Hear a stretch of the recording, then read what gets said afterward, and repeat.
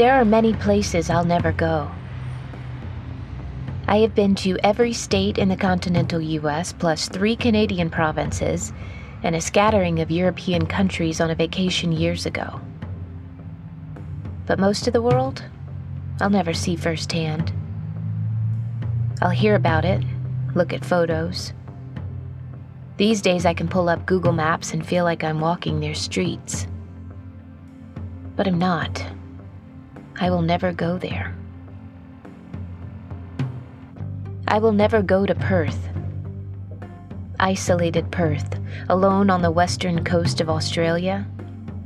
1,300 miles to Adelaide, the nearest city of any real size. The architecture is a dreamscape of 70s Southern California. Latticework and cinder block and stucco. Even in its downtown, the pedestrian feels its distance.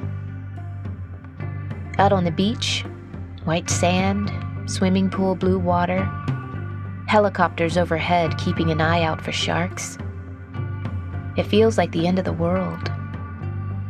Due east to South Africa is almost 5,000 miles of ocean. And I will never go there. I don't even know who I'm talking to. Not to Alice. Not anymore. So now I'm talking to the collective you.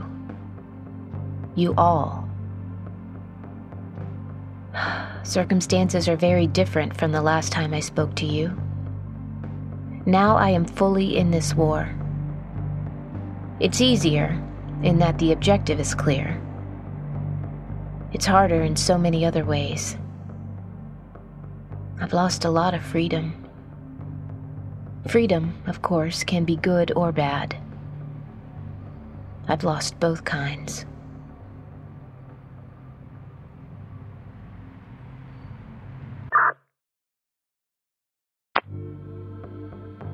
It shifted for me when I started learning what thistle is. Because I had imagined so many possibilities. Flying saucers, hanging red, lit and malevolent, beaming down loose-skinned monsters. Or a cave somewhere. Maybe Chile, or maybe Wisconsin, or maybe on the shores of the Bering Strait. A crack in a mountain wall, and every few years out festers a thistle man. But I was imagining in the wrong direction. I have been to Tennessee, and I've been to Oregon, and I've been to the southernmost point of Florida. But I will never go to Perth. I can read you facts I've surmised from the internet, from looking at photos and reading the accounts of others.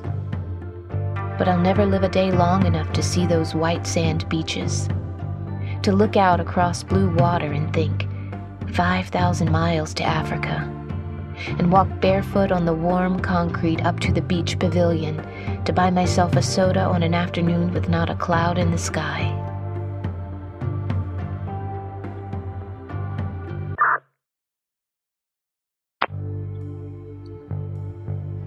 "50 more miles to Arizona. The explosives are in the back, and they're ready. More soon."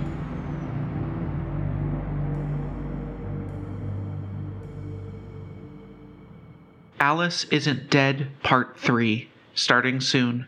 Check out the cover and first chapter of the Alice Isn't Dead novel on entertainmentweekly.com right now. You can pre-order that novel, and pre-ordering very much helps authors out. So if you take 2 seconds to go online or to your local bookstore and let them know you want a copy, we would deeply appreciate it.